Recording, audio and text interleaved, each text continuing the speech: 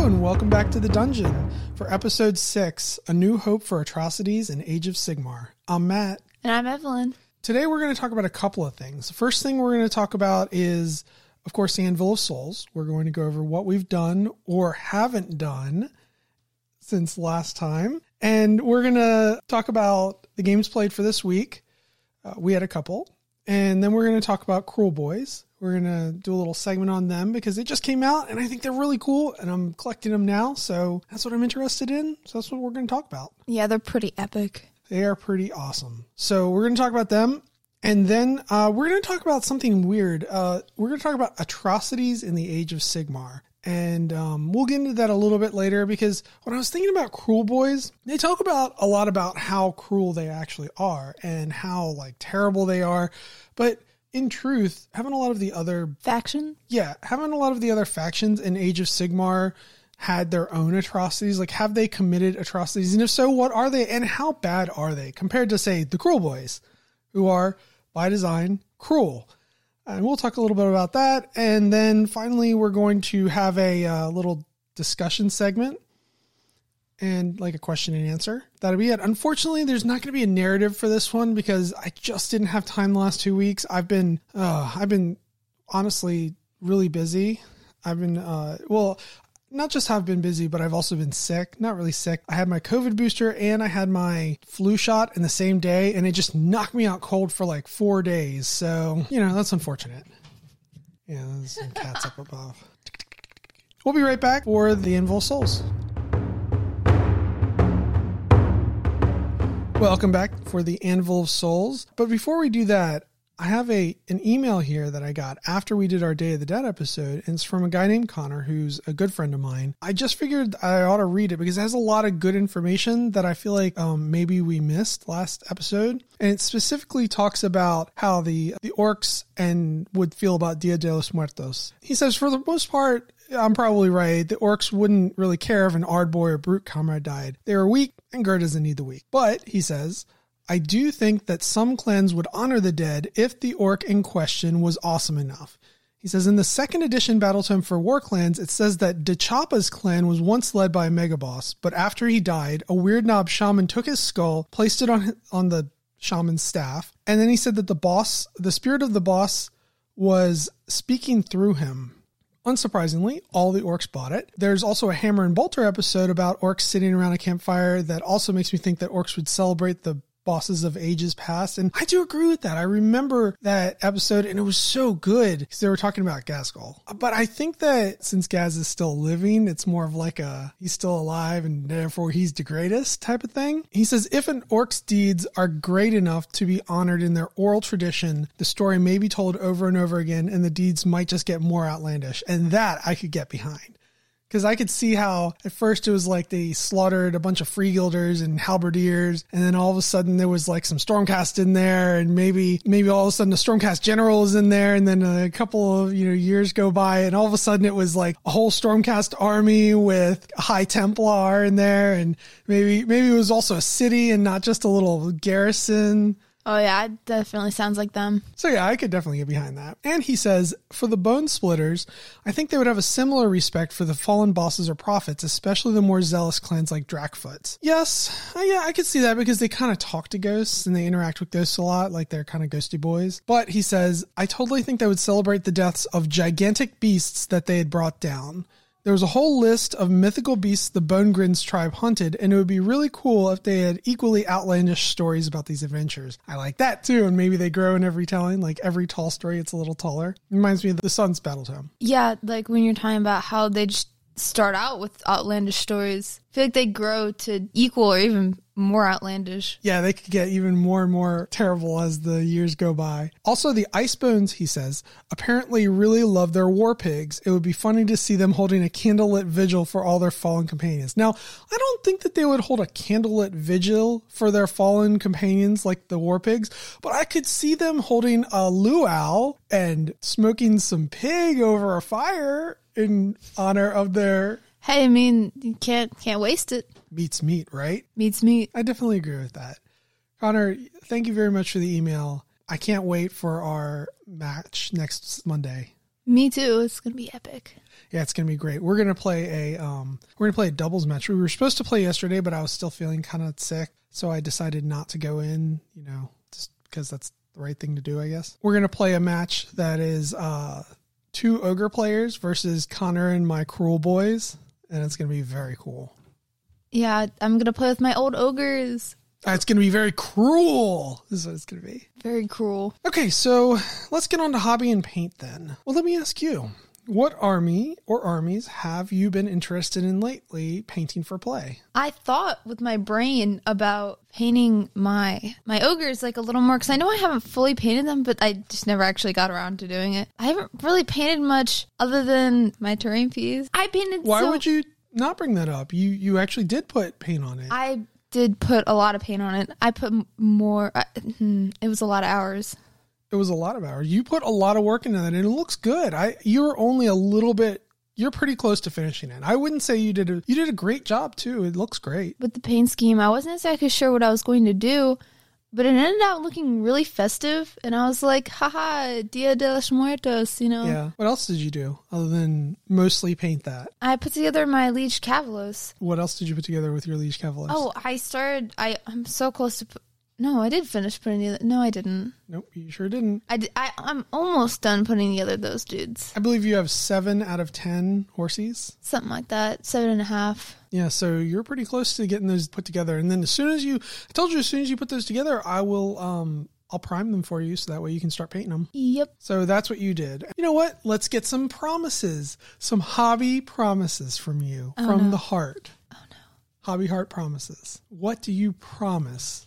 What do you swear to get done by next time, in 2 weeks' time? Okay, this time, I am going to get my terrain piece painted. I'm so close. I need to, finish some black and finish, a little purple, little purpley, crystal doodads. And then I'll be finished. I'm going to get that done. And I only have, 3 dudes left. I could probably get together those horses. Okay, you're definitely going to get together the horses. You're going to finish that. Are you going to paint anything else? I'll probably paint... I want to paint my Liege Cavalos. He has so many cool little things on him. Okay, so you're going to get those guys together. You're going to paint your terrain piece completely, and then you're going to paint your Liege Cavalos completely. I don't know about completely. We'll see. See how it goes. Hobby promises. All right, this is the Anvil of Souls. We have to forge your soul and paint it all. Yeah, she goes, oh, that's funny. I guess that I will talk about what I've been doing. I've put together and primed pretty much all my Cruel Boys army, which included a Marsh Crawler Sloggoth, a Break a Boss on Mirebrute Troggoth, a Beast Skewer Killbow, a Snatch a Boss on Sludgeraker Beast, 20 Gut Rippas, 3 Man-Skewer Bolt Boys, 20 Hobgrot Slittas, and 2 Killabosses with Stabgrots, and a Stabgrot and a Christmas tree. A Christmas tree? No, I actually got I just got the new little grot riding this Christmas grot, like Santa grot. Aww. Model. Yeah, I can't wait. Christmas grot. I love those Christmas models that GW puts out. So I always get them every year, and I'm going to put it together. That's actually one of my hobby promises for this time. I'm going to put it together, and I might paint them. I might wait. And let me tell you why. Because I started painting the above mentioned models, and I painted all of the skin on them kind of at the same time. I'm trying to paint this whole army kind of at the same time, so that way, because they have very similar elements. So I'm going to do that, or I did that, and now I'm going to try and paint more things on them. Like maybe I'll try to paint their clothes or their scare shields, and you know what I mean? All red, all brown. All their weapons, that kind of thing. Okay, so I'm going to be honest here. This is from my heart. I've joined the Separatists. I bought a Star Wars Legion army within the last 2 weeks. Oh my god. And it's droids. Roger. The only thing that's come in is my AAT droid battle tank, but I did put it together. I haven't primed it yet because I know that if I prime it before everything else gets in, I'll probably want to paint it, and then I'll lose sight of the Cruel Boys thing, and then it'll just snowball from there. But I still might paint it if I'm I don't know, if I get drunk enough one night, maybe I'll just drunk. Always works out in the end somehow. Yep. So it's a droid army, and I love droids. It'll be led by General Grievous, and I've got a bunch of the battle droids. I've got the special armor battle droids, and I've got the little roly-poly droids that have the shields that are so nasty. They're like Jedi Taker outers. Ooh. They're pretty awesome. So that's what I've been doing, and that's what you've been doing. I'll save us all the trouble. I know what Renee's been doing, and it is not painting. Well, she has been working a lot too. Yeah, she's been working full time. Well. She was kind of sick with me. Yeah, so let's talk about this hobby tool segment. This time, I've got the pegboard. I love my pegboard. I didn't think I would. I kind of resisted it for a long time. I don't like putting stuff up on the walls that aren't like framed pictures and things like that because I thought it might not look good or something. But what we did, we bought like a white $20 to $30 cardboard pegboard sheet from Lowe's. We 3D printed these widgets, although you don't really need those. You just need something behind it so that way the pegboard isn't actually touching the wall. And then we screwed the pegboard and the widgets into the studs behind the wall. And then after that, I 3D printed a whole bunch of little holders, little plastic holders for my paints. And so now I have 120, 130 paints up on this pegboard. Plus I have little bits like flock and little bags of stuff, whatever can kind of hang off of it. It's kind of like a hobby pegboard. Yeah, like a lot of your tools are on there towards like arm reach. And of course we had to put one up for Renee because we put one up for me. The only problem is when Duncan's Kickstarter comes in from all those paints, because I bought the entire paint set. Renee bought it for me for my birthday, but I just kind of upped the order to include all the paints because I kind of I wanted to. I'm not going to lie. I wanted to. I don't know where I'm going to put all those paints. I might have to expand. I might have to get another smaller strip of pegboard, cut it down to size, and then put that up to hold them. No, you got to go all in. You got to get a full another pegboard, put it right on top, touching the ceiling. It's already almost touching this. Okay, so this pegboard, by the way, it's like 4 feet by 4 feet. This is not a small pegboard. So we don't have another 4 feet to the ceiling. Hell, I don't even know if I have 2 feet to the ceiling. Well, I might have 2 feet to the ceiling. So the little space next to the window behind your monitors? Yes. But you could move all of your not like your tools. No, that's where the electrical box is. I can't put stuff not up on near that side, on the other side of the corner. Oh, where where my television is on the wall? I can't. Yeah. So I've got 2 monitors and then a television above it. So that way I can kind of play video games or work and play. No, I only work when I work and I play when I play. Not both at the same time. So that's the hobby tool segment because I really thought, I didn't think that the pegboard was such a great idea, but once I got it, I found that I wasn't all of a sudden tripping over 10,000 paints all over the place on every table, every surface, in boxes. It was just such a pain because the paints were everywhere and I didn't have a place to really store them, put them. It was hard to figure out where they should go. I have a certain place for every single paint and I know now not to buy a certain shade of red because I can look up there and say, oh, I already have 2 of those up there. So don't need to buy it again until it runs out. Yeah, the big thing is that you can now see all the paints, and they're all organized nice and pretty. So you're like, I need a purple, and you look over, and it's kind of next to the red. It's in sort of a darker section. You're like, purple. Next to it's kind of pink. Then we kind of get into some lighter, white grays. And there's some skin colors. That's how I organized it, and I love that. I love that I can look over and say, all right, let me grab 3 skin colors, or let me grab 3 or 4 purples. And as long as somebody puts them back after she's done with them. What if I need them again? As long as you put them back after you are done with them, then the system works perfectly, doesn't it? Sure. Anyway, that's the hobby tool segment. Suggestions for what I can do when Duncan's Kickstarter comes in? Should I hang a whole nother thing? Or should I don't know, steal some of Renee's pegboard over on the other side of the wall? It's hard to get to, though. That would be mean. Mm-hmm. I'm open to suggestions. Either way, we're going to take a little bit of a break, and then we'll get right back with Games Played. Hey, welcome back. We're talking about games played, and I'm going to let Evelyn go first because she played a game with her Bone Reapers, right, against Connor's Cruel Boys. Yes, I did. So this game was pretty epic. We used the type of play where you would roll off for the map, you'd roll off for your objective, and a sort of twist, a ruse that each of you has. So you guys used open play. Yeah, open play. I couldn't remember what it was called. And we ended up using the one that kind of felt like capture the flag. So in the middle, there was an objective the map that we rolled up, one person's in the middle and the other person's on the two short sides. And I ended up getting the middle, so I had the ball first. The way that I set up, I had my horses in the middle, and then I sort of have everything horses, your infantry? Your blocks of infantry? Yeah, like my blocks of infantry, like to the left.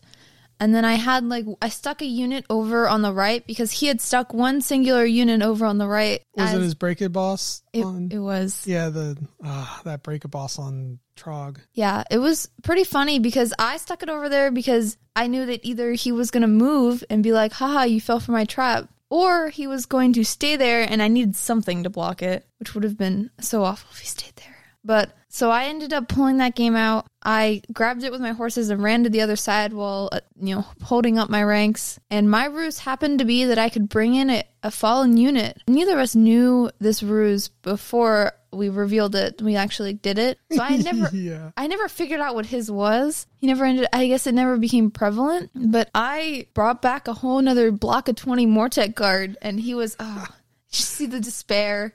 Yeah, he took like two turns to kill the stupid Mortek Guard, and then you just, with like half his army, and you just brought it back and were like, here's another roadblock for you, buddy. Yeah, by the time I brought that back, I have a feeling he had a little bit of a chance to give our horses, but the way that they can move, they have like a 12-inch move.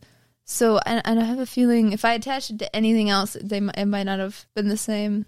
It was so nasty. Like the entire time he was giving me mortal wounds and like minus to hits, minus to wounds. Any other army, because my army I chose Petrifex Elite, which it negates one rend, only one rend. So like something had -2, then it'd be 1 from an attack. So like he had a bunch of rend, like his entire army had rend pretty much.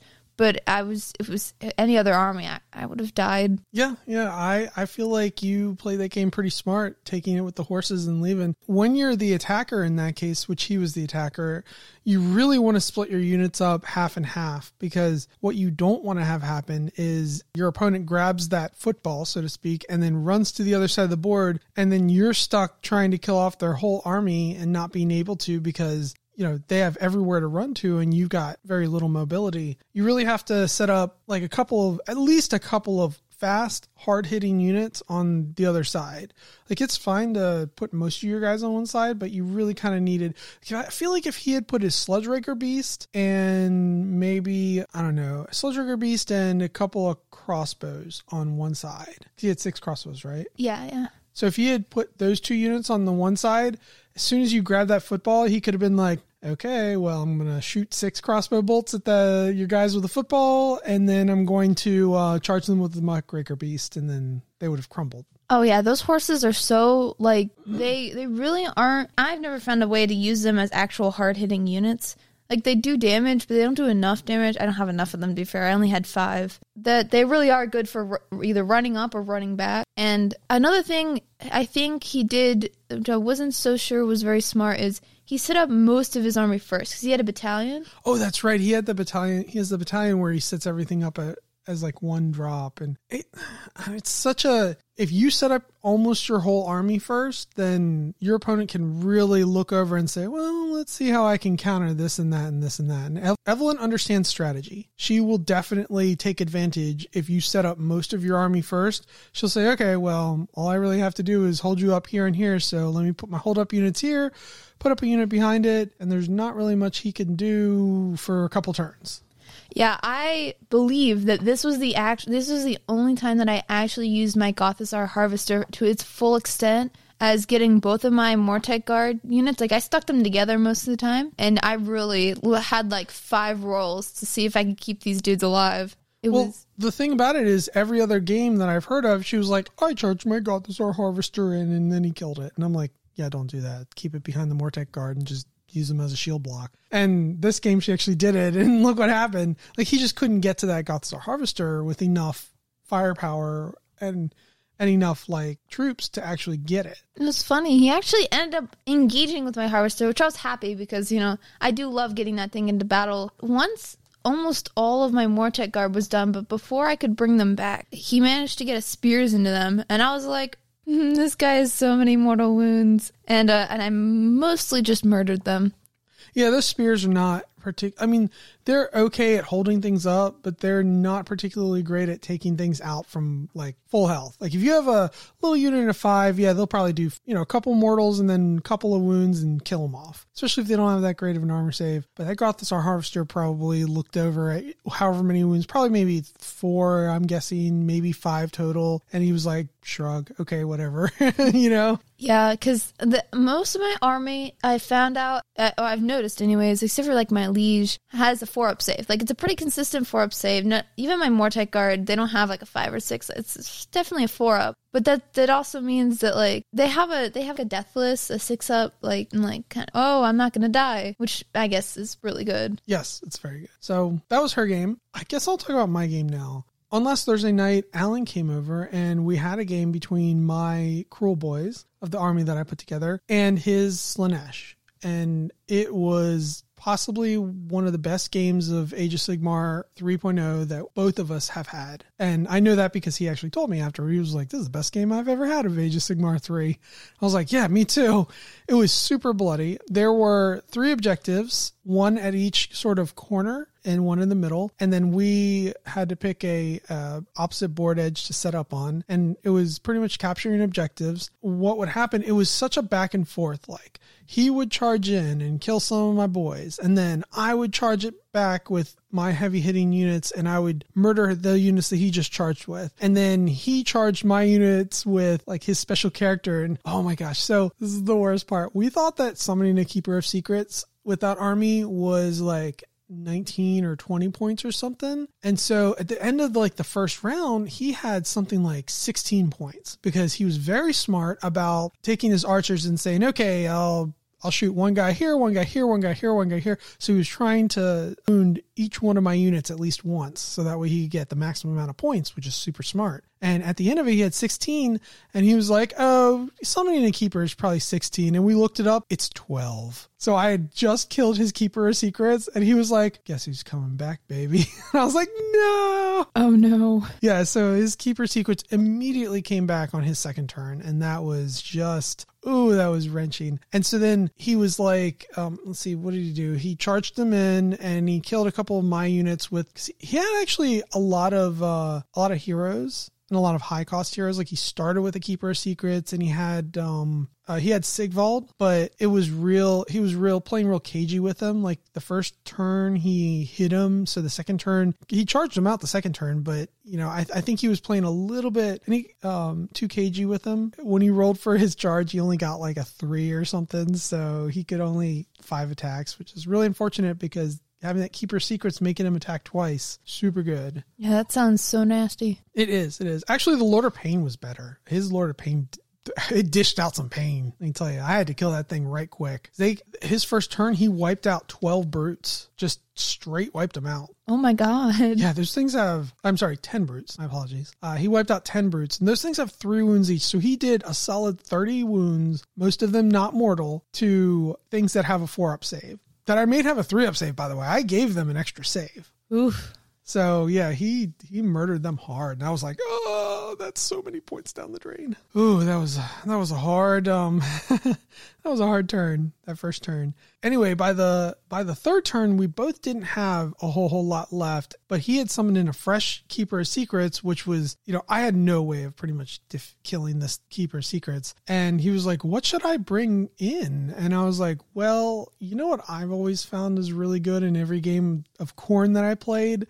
He was like, what? I was like, summon in like 20 or 30 demonettes. Because summoning in 20 to 30 just bodies on anywhere, but especially on an objective, on the third turn of a game is just devastating to your opponent. It is so hard to get rid of those bodies because your armies are already kind of spent. You've already, you've traded your ace in the holes, and anybody else is like on their last leg. It's unless you're already beating them, which I was not already beating him. It was really difficult. And we played it out all 5 turns and it was super close. The thing that cinched it for me was that he let me have the first turn, which I thought was a mistake. And the reason why is because I surged my entire army up and took all 3 objectives the first turn. And then I said, come get me off of these objectives. And he couldn't get me off of 2 of the objectives. He just couldn't. It was not a thing he could do. He got me off the one in the middle, I'll tell you that much. he killed those brutes. That was the one I didn't think he would get me off of. Those poor brutes. And so for 2 turns, I was holding objectives and he kind of wasn't. And so at the end, even though, by the way, he almost wiped my army. I think I only had like 1 crossbow, what is it called? The artillery piece. That's the only thing I had left at the end of round 5. Oh, God. But I had more points. Yeah, I mean, in my game, sort of coming back to that, but he also let me go first, which was like, ooh. Yeah, I wouldn't, in a game with objectives, I feel like letting your opponent go first is just a good way of having him tie up those objectives, especially if they're in the middle or like in the middle of each sort of quarter. Yeah, I notice it's a little odd. I've gotten let first more times now than I did when I played ogres, which people want to have that counterpunch. They want the counterpunch. So they're like, you can go first, that way you get up and then I can charge you. But like in 40K, when they charge you with a bunch of units, they're charging units fight first.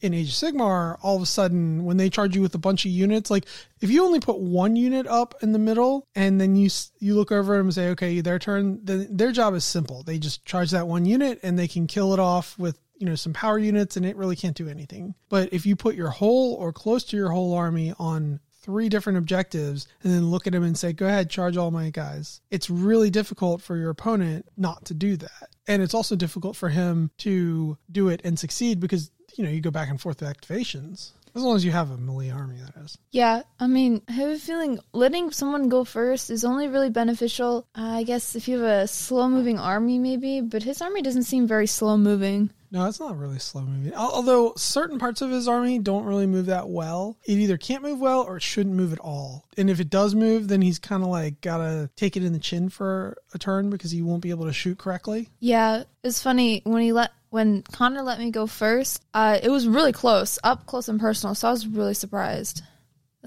But also I'm kind of not because I charged everything up and he got like bonuses for it. He was like, if this dude doesn't charge, then you get like minus to something. Yeah. Don't remember exactly what it was. Well, either way, the game that I played was just the best. It was exactly what you would want in a Warhammer game. It was close. It was just fantastic. Yeah, it was really good. Really good. And I think that the next time, and by the way, this was just Alan trying to explore the new Slaanesh range and trying to like figure out how the new battle tome worked. I get the feeling, and me too, of course, for my orcs, but I get the feeling that he's going to be a real force to be reckoned with once he like gets everything completely down pat. And if it wasn't against me, if this army was playing against like say any other sort of person, he probably would have just like smashed them hands down. Oh yeah, like I probably would have gotten smooshed. He played very well, very, very well. So, kudos to him for that. Definitely. All right. I think that's all of our games played. Unfortunately, it was only 2 games played. I was supposed to have another game, but again, I was under the weather, but don't worry. I'll come next week, and then I will absolutely tell you guys about it in episode 7. So I think that's all for games played. We're going to move on to the meat of the podcast next, and we're going to talk a little bit about Kruleboyz. So we'll be right back. See ya. Welcome back. We're going to talk about the Kruleboyz a little bit. And I love that some of this information I got out of the core rulebook, which actually had quite a bit about Kruleboyz, and then some of it I got out of the actual battle tome, the new orc battle tome that just came out, the Worklands one. First, I guess we should start with how the Kruleboyz were really made. So it all actually goes back to the Age of Myth. Gorka Morka was sort of rampaging around and doing Sigmar's dirty work, and the Chaos Gods whispered into Gorka Morka's ear that he was just like, he was kind of a slave. He wasn't really doing what he wanted. He was just kind of doing Sigmar's dirty work, and he wasn't really blah, blah, blah, Chaos Whispers. And that eventually upset Gorka Morka and made him snap, and he wogged from across all 8 realms all the way to the world's, the edge of the universe, and then he just spat into the void. And then turned around to like do it again. It is said that the Kruleboyz were birthed from the Chaos Whispers in Gorka Morka's head. So like all the Greenskins were supposedly birthed from Gorka Morka, but I'm guessing these guys were influenced by these whispers. And so I'm thinking that's why the Kruleboyz are kind of sick in the head, because we know that Chaos is malicious. Chaos is twisted and they derive cruelty from pain. Pleasure from pain and pain inflicted and just all kinds of terrible things. So that's how it said that they were birthed. And we're talking the age of myth here. GW does a lot of revisionist history, but I like that this kind of does have a little bit of an inkling to where, to earlier things. Because we already knew that Chaos whispered in Gorka Morka's ear. Like this was sort of lore all the way back to AOS 1, where they were talking about how all the gods made this like pantheon of order and then how it fell apart. Even though it's revisionist history, it does feel natural, if that makes sense. So what happened next, Evelyn? So a little bit later, they went down into the swamps, and Darwin's natural laws really went to work on them immediately. Every one of them who got noticed, stuck their head up, or were grew too big, were just quickly eaten, murdered, poisoned by some other sneaky underling or monster that existed there. And anyone who had anything that was magical or shiny or worth anything was killed for it, or they lost it in the swamp, never to be seen again. I mean, if you think about it, orcs are naturally belligerent, loud, and big, right? Anybody who was belligerent, too overly rambunctious, they pretty much just got killed in some way, shape, or form, because a beast, one of the beasts of the mire would look at them and say, something's had to eat, and then it would eat them, right? Yeah. And anybody who was particularly too big, then they would also get noticed, right? Because you can't really hide that well if you're that big. Yeah, there's no way. Plus, a swamp doesn't have very many things to hide behind. Or alternatively, since they were cruel, they would be murdered by their underlings. They would be like, why does he get to be in charge? I should just murder him and I'll be in charge. Yeah. Our orcs are sort of like that, something if you're not the strongest, then you can't be up there, because somebody else who's stronger is going to get up there. Yeah. But in this case, if you're not the sneakiest, you're not going to stay up there. If you're not the cruelest, sneakiest, stabbiest little son of a gun there was, then you're not going to stay the leader. You have to be the cruelest, the sneakiest, the most underhanded to stay a leader amongst these orcs. And you have to live.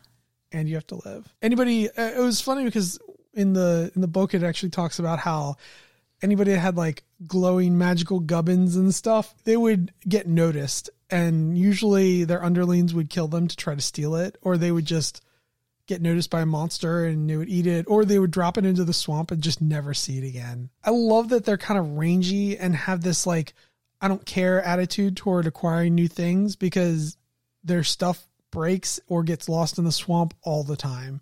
And after a little while, they're just like, I don't care, I'll just make a new spear. It only takes a couple minutes. So they make these really shoddy spears that really don't do a whole lot, but then they put all kinds of muck and crap and swamp guts and stuff on them. So there's all this disease on it, and that's how they kind of do their damage. And put +1 to damage for that poison. Ugh. Oh, that's so disgusting. What I particularly love is that what they'll do is they'll lure enemies into their swamps, or they'll bring the swamps to the enemies, and then they'll purposely disarm their enemy and watch their weapon go into the swamp. And then, have you ever lost a boot in a lake before? Oh yeah, definitely lost a couple of shoes. You'll never ever see that again. You won't be able to find it. It just disappears. Can you imagine you're this Stormcast Eternal, and you've got this great sword made of Sigmarite metal, or let's say a hammer made of Sigmarite metal, and you get into this fight with this guy, and you do a couple of blows, and then he disarms you, like a riposte or something that disarms you, as he cuts you across let's say the arm, and then you drop it and he rushes you and bowls you over. And when you get up, you're like, where's my weapon? Oh, crud. Uh-oh. Wouldn't that be terrible? That'd just be so awful. I mean, and that's if you were a Sigma, a superhuman Stormcast Eternal. If you were just a normal human, you might just drop it in yourself. Yeah, and that would suck. Oh yeah, it'd be so awful. I also like how they don't attack a garrison or something that they're trying to get until they figure out how to defeat it. Until they figure out how to normally you see orcs, they charge forward, they impulsive almost maybe, but they don't really rush towards the wall to die as much as you hear. They will apparently just crawl through the muck and swamp and for miles just to stab a person in the back. It's kind of interesting how it's just like, oh, that settlement over there, we're not going to attack it until we figure out how to take it down. And they'll plan and plan and plan. And there's a sort of weird meritocracy going on there, because a guy who, or like, let's say they're in a planning session and the smallest of them, the weediest, the rangiest of them decides, hey, you know what we should do? We should line the barrows of the bottom of that wall with some sort of sap, and then we should light it on fire, and then everybody will get woozy and fall asleep, and then we can crawl in. And their leader will just be like, okay, and they'll do that. There's nothing like, well, that's not my plan, so he's not doing it. They just don't care. They're like, oh, that sounds like a better plan. We'll do it. If it's a sneaky plan, it's a good plan. Yep. If it's the sneakiest plan, it's the best plan. And like she said before, they will literally crawl as long as it takes just to stab a person in the back, just to not. And they don't believe that fighting fair is something that you should ever do under any circumstance ever, because if you fight fair, you're dead. And that makes sense for where they grew up, what tribes they belong to, and all the monsters that are much, much stronger than them that's around their swamp. They can't fight fair. They have to fight dirty. Otherwise, they would never, ever get ahead in that swamp, right? Yeah, like that swamp doesn't fight fair, so they probably don't even know how to fight fair, to be fair. To be fair. And it also says they take a kind of perverse pleasure on destroying or beating up or enslaving weaker things than them, because they're like, of course, it's not sneaky enough to figure out how not to get beaten up, so we're going to beat it up. I like that a lot. But I will say they are a greenskin to be feared, because at least you can rely on normal greenskins to like charge you. I know a normal greenskin, it can be compared to a charging shaved gorilla. So that's what's coming at you. Oh, Jesus. But at least it comes at you every time and you know exactly what it's going to do, right? A little bit of variation, but mostly they're going to charge you.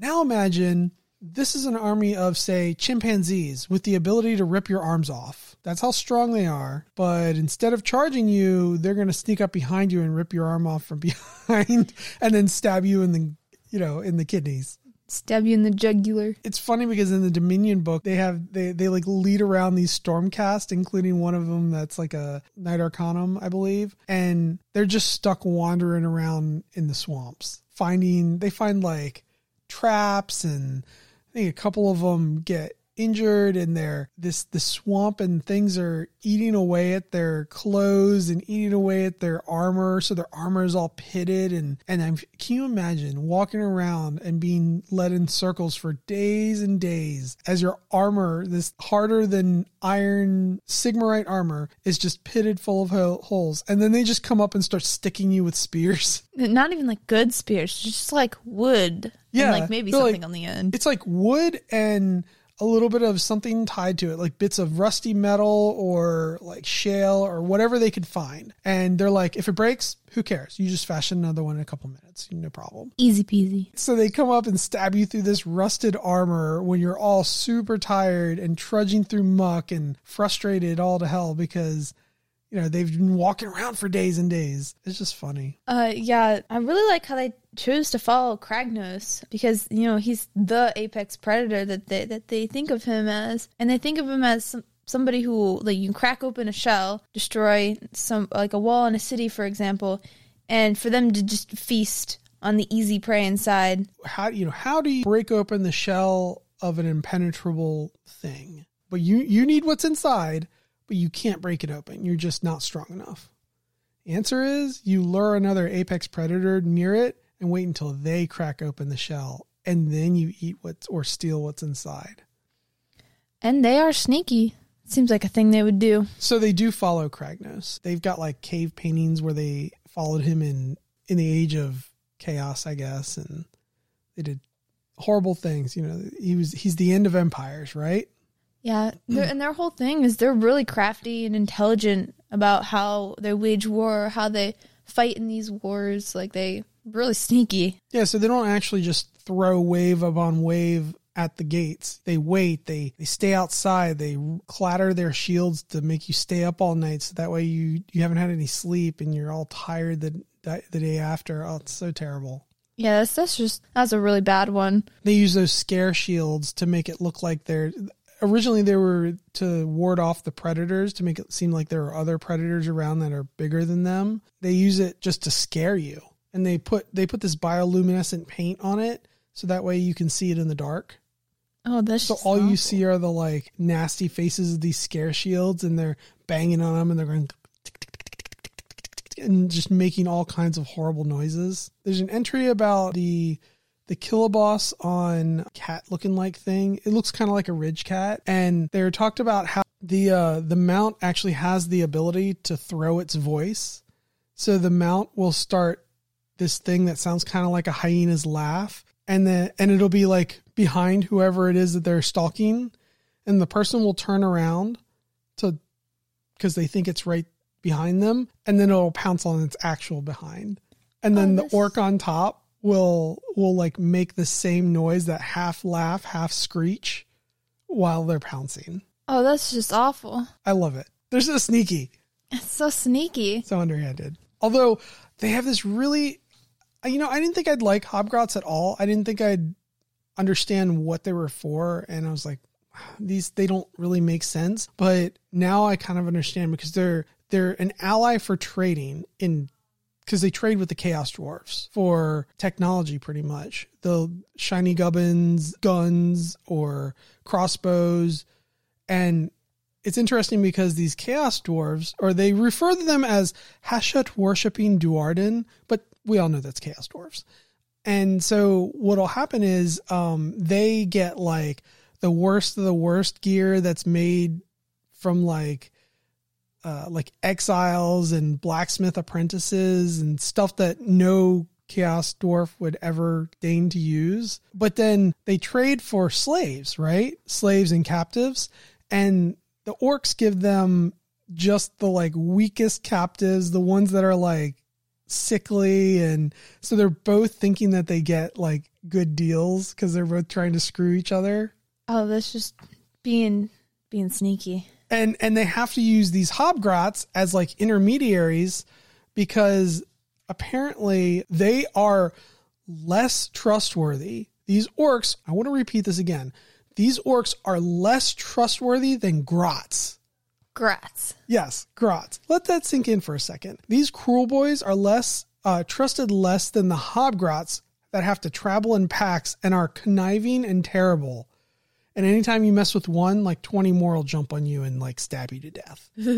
It's funny because the Hobgrots think that they're like masters of trade, and they travel in these packs, and they take all the shiniest gubbins from trade with the Chaos Dwarves. So the Hobgrots are the ones with like super weird experimental weaponry from these Chaos Dwarves that are made by like exiles and people that kind of don't know what they're doing. And the goblin's like, it's a living. Shiny. Yeah. So using like flintlock pistols that haven't been tested and stuff like that, just as likely to like explode in your hand as at the enemy, and like darts and stuff. Oh, that'd be terrible. They do give an example about why they're not to be trusted, and they call the example the Wars of Broken Promise.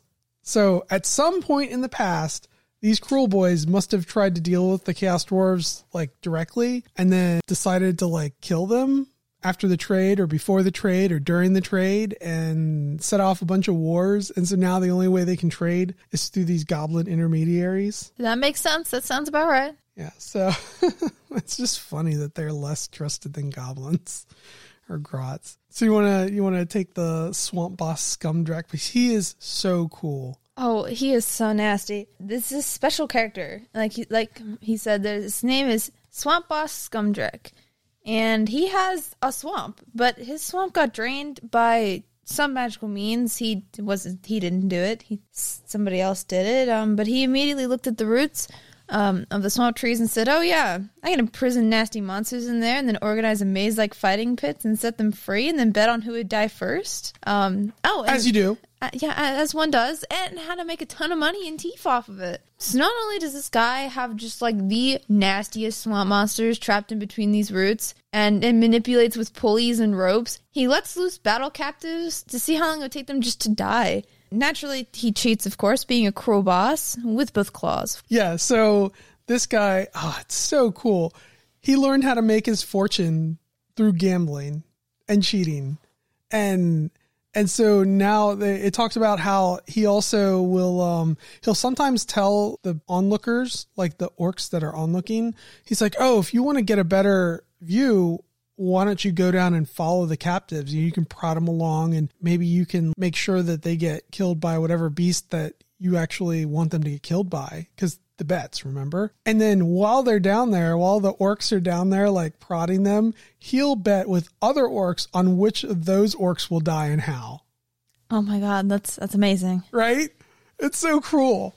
It's so awesome. So can you imagine a whole swamp that's drained and all these cages made out of these like swamp trees, and there's just nasty creatures in every one. All of them are like super upset. Imagine you're like in a tree. And it's all like a giant maze too. I mean, it'd be interesting to look at. It would be cool. I really love this guy. To me, he stands out as my favorite character. He should have his own terrain piece.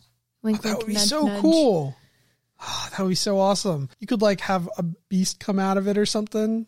Yeah, or trap a beast in it. That would be really cool. It's good thinking, Evelyn. G-Dubs, get on that. Immediately. Wink, wink, nudge, nudge. Yeah. And the fact that he's made a fortune in gold and teeth off of this, I mean, that's ingenious. Just ingenious. So I also like this thing called a marsh crawler sloggoth. It's kind of a bottom feeder. It's a carrion eater, and it's super duper lazy. Even for a trog, like Troggoth, it's considered to be lazy. What it does is it just crawls around on the swamp on all fours and looks for either dead or dying things to eat. Num-nums. Yep. And it doesn't really care what it is. It'll still eat it. And so all the other orcs, think that it's not a very good predator, but it actually does. It actually will like raise its head up and snap at something and try and gobble it down whole. What the grots did, the hobgrots were like, well, we'll just attach this rope around its neck with a really, really heavy rock on the end. So that way it can't bring its head up to bite, right? Ooh. And then they put a howdah on its back. It crawls around and can't bring its head up to bite them, the things on the howdah. So it's kind of like a swamp shark looking thing? Yeah, almost like a swamp shark. Because it can smell fresh blood from miles and miles away. And so they use these things to lead them to invaders, to people in the swamp, to anything. Fresh kills. I always wondered, I was kind of wondering, because what it does in the game is it gives everybody a +1 to hit within 18 inches, all your allies anyway. I always wondered, I was like, how exactly does it do that? Because it's like just goblins on its back with like a drum, and I'm like, all right, I guess. The story behind it's kind of neat because they bang the drums to the beat of Kragnos' hoofs. It's more of an amplification of Kragnos. Oh God, that's terrifying. So as Kragnos is like pounding through wherever he's pounding, these goblins are beating these drums to the same exact beat, and that's what gives them the +1 to hit. So it's basically just like it like mimics his hoof beats, maybe in a psychic reverberation or something.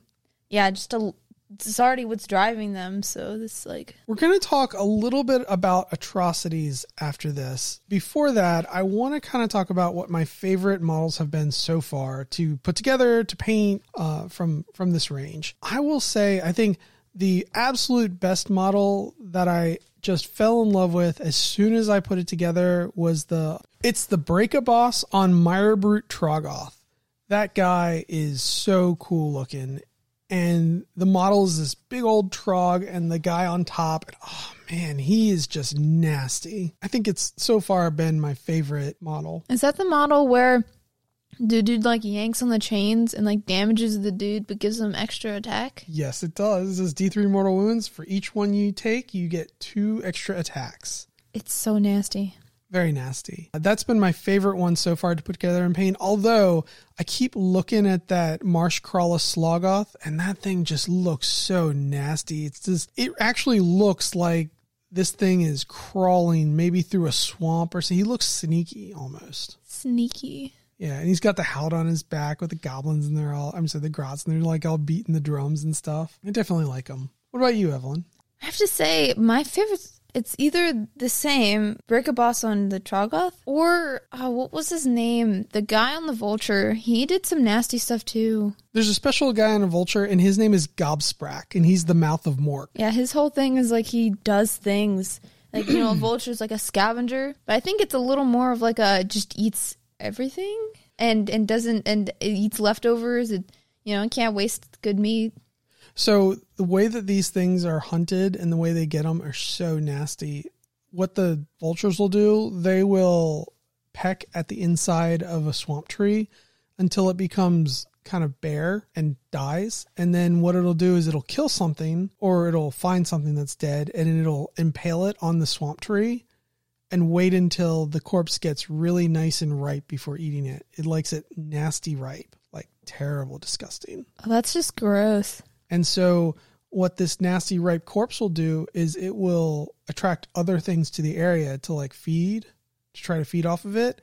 And so the vulture will be just circling overhead, and it'll come down and get those things and kill them or wound them and put them on the spike. And pretty soon you've got just this enormous tree full of corpses that are sweltering in the swamp. Oh, that's just, I feel like you just get like this clearing of it. You'd come upon and you'd be like, nope, other way. Yeah. So the way that these orcs have to do it is they have to sneak up on this thing, and they have to find this meat, wherever's the rankest, rottenest meat there, and they have to poison it in a way that'll like make the corpse Ripavulcha delirious. Mm-hmm. And while it's laying on the ground going, "Aah," they go up and just beat it into submission.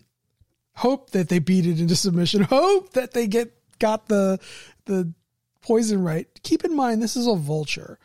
This thing is probably immune to most things. They have to brew up like some specific potion or something, because this thing eats rotten meat. And really rotten meat. Yeah, really nasty, disgusting rotten meat that's already infested with everything that the swamp has to offer. Yeah, it'd have to be something real specific. And then they beat it into submission. Hopefully. And so Gobsprak, he's got a whole bunch of different things. Like he's even his, and then they put trophies on him to signify like their importance and how like great they are. And so like Gobsprak has the hand of a greater demon of Tzeentch. Oh no. And so when they die, they like wither away because they're made out of chaos, the stuff of chaos. But in this case, he willed it not to wither away, so that way he could show it to all his friends. Oh my God. And so it's kept in place by his will. That's just some will right there. Right? And it's just like a whole bunch of heads and of things that they've killed. And then he's got this little grot that has this mandrake root that screams and like deafens you and makes your ears bleed and maybe kills you. Maybe kills you. I think that grot also has a knife that has stabbed me a couple of times and done more wounds than like his spear did one time. Yeah, the backup stabber. Well, he's a caster, so he's not that great at stabbing you with his spear, or actually he has got a staff. He is so nasty. Oh, and you know what he also has, which actually made Renee really sad? Okay, so he's got the decapitated head of Methusai of Hollowheart, whose warding gestures were found wanting. So I guess like a caster of Hollowheart. And then this guy was eaten from the inside out by tapeworm squigs. It's disgusting. He's got the feather of a juvenile phoenix that's nailed to his trophy rack. And then the rest of the phoenix, he ate it raw. Oh, that's just nasty. And every once in a while, it gives him terrible indigestion. Fiery indigestion. Because it constantly dies and then is reborn inside of him. Oh, yeah. He also has he says he regrets it. The eyeballs of the 7 seers and a clutch of mind-expanding mushrooms that he harvested from Snazgar Stinkmullet's corpse. Renee's really upset that he killed Snazgar Stinkmullet. That was her jam. Oh no. That was the grot with the mushrooms growing out of his ears and growing out of his brain. He had like death cap mushrooms growing. He was pretty insane. Atop his gnarled staff is the mutilated hand of the Lord of Change known as Skainclaw, kept in the world of the living only by the shaman's fierce determination to show it off to his mates. I think that's so funny. That's amazing. He's got the skull of Da Big Rippa, which is a super predator that hunted him until he cast the foot of Gork and stomped him into the ground. Oh my. So can you imagine the foot of Gork just comes down and stomps this poor super predator down until he dies from it? No, he kicked it to death. The way that their lore kind of works is there's a special character who is supposed to be this like really, really fantastic, the cruelest of the cruel, Borkuk the Sly, right? Borkuk the Sly was supposed to be like the greatest, sneakiest, most cunning green skin of all the Grinning Blades. Nobody wanted to challenge him because anybody who said stuff behind his back, he would like appear behind him and kill him with this great white sword. Oh God. His great white choppa for talking Giddish. Talking Giddish. And so one day, Gobsprak appeared behind him and was like, I'm the boss now. And this guy was like, yeah, you're the boss. Yeah, sounds good. See you later. No problem. I follow you now. And then a couple hours later, Kragnos came around, like teleported behind Gobsprak or in front of Gobsprak. And Kragnos was like, I'm the boss now. Wow, And so the reason why Gobsprak is called the Mouth of Mork is because he understands Kragnos' language. Nobody else understands him. So Kragnos had been leading pretty much by just like grunts and gestures because nobody could understand what he said. And so now he's got an interpreter.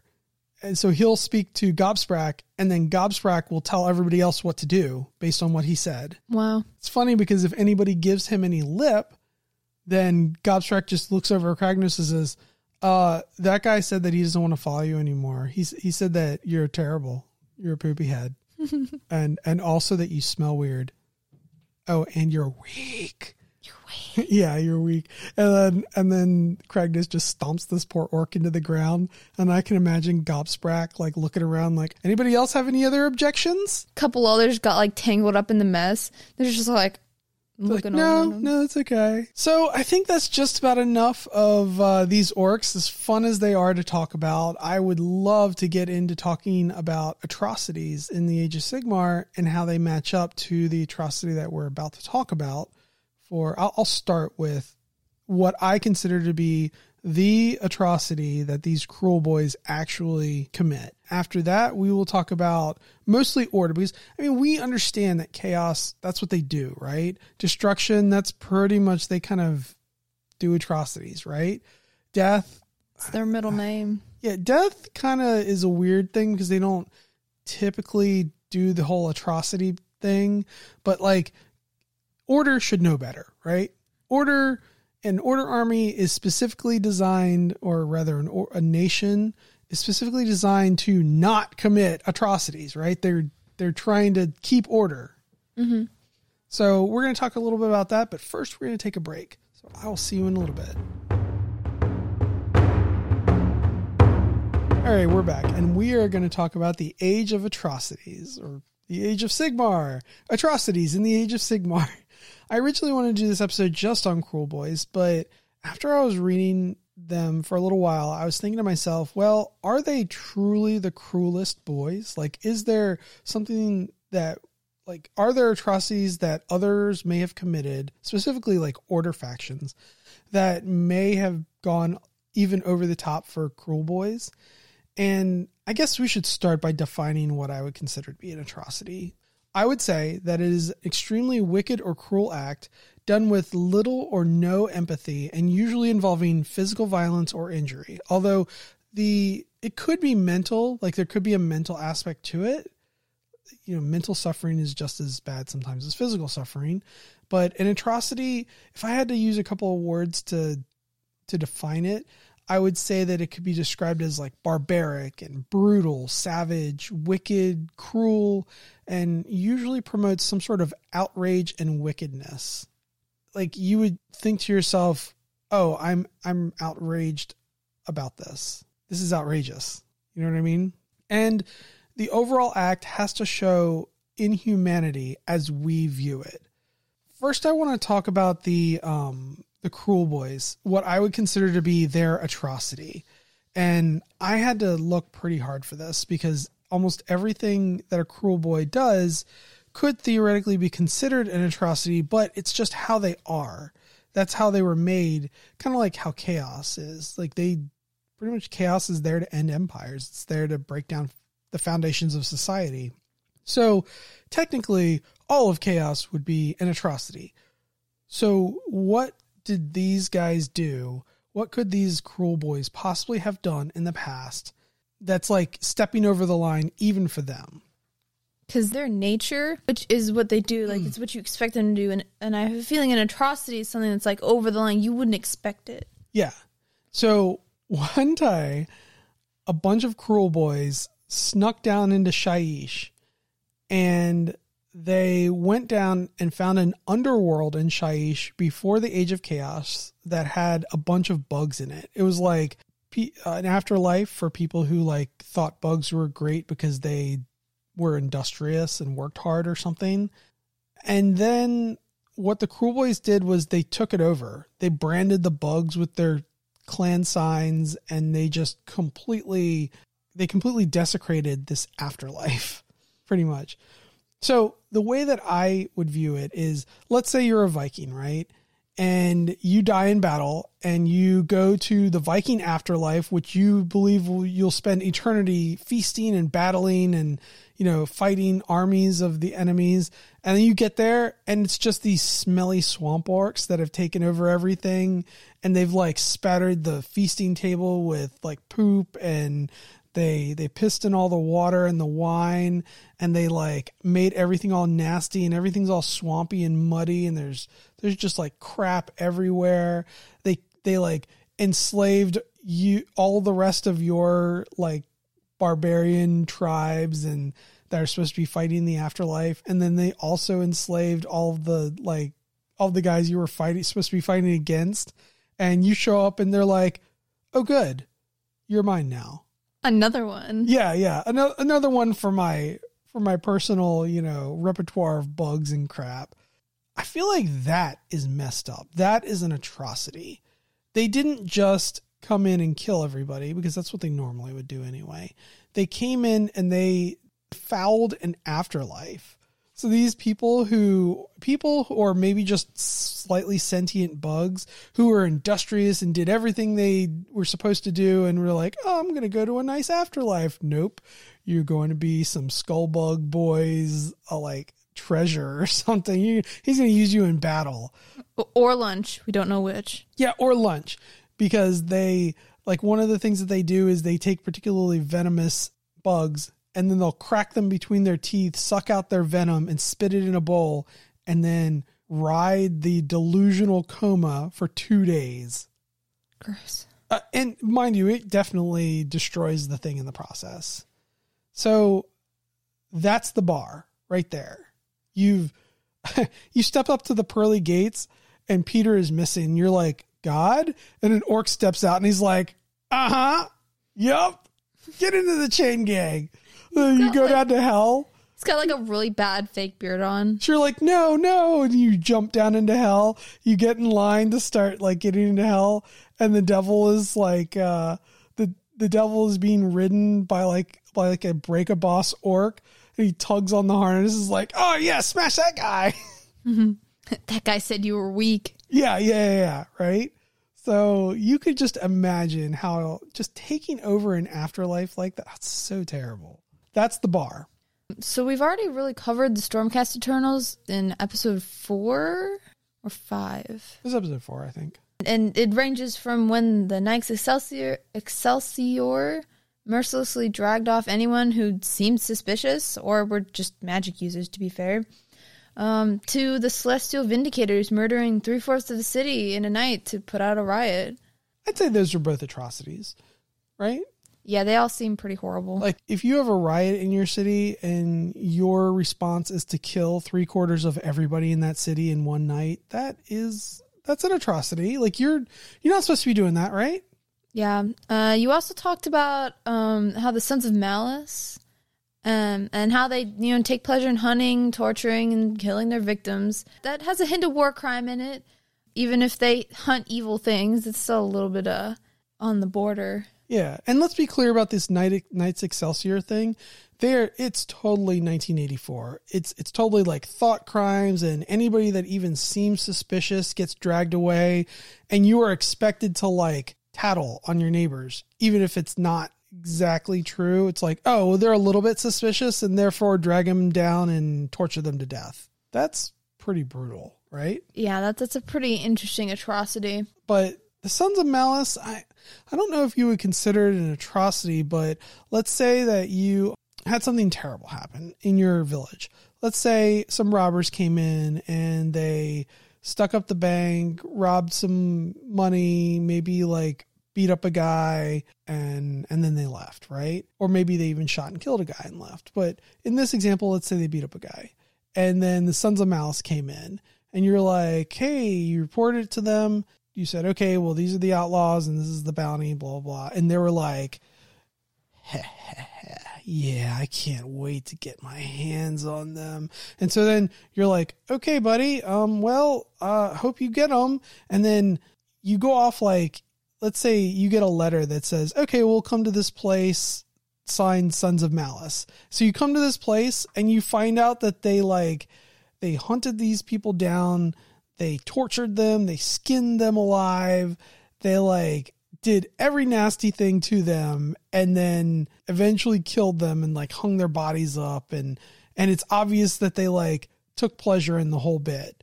And you get there and these like Stormcast Eternals are just laughing and playing with this one last guy who they eventually catch and start peeling like strips of skin off of them. And you're like, dude, I know these are criminals and stuff, but holy crap, this is sadistic, right? Like that's an atrocity. Yeah, that's like, I have a feeling like it's not just the actual act of it, but enjoying it. It's pretty bad. Yeah. Right. So that's this is Stormcast Eternals. You know, that was a lot of atrocities for Stormcast Eternals. Yeah, they have a pretty messed up history. Definitely. And for Cities of Sigmar, you know, there are the witch hunters in Excelsis, that are burning and condemning at every step. You know, humans will be humans, and they will do that, and they drag people off, and that's kind of an atrocity, right? I mean, we talked about it earlier.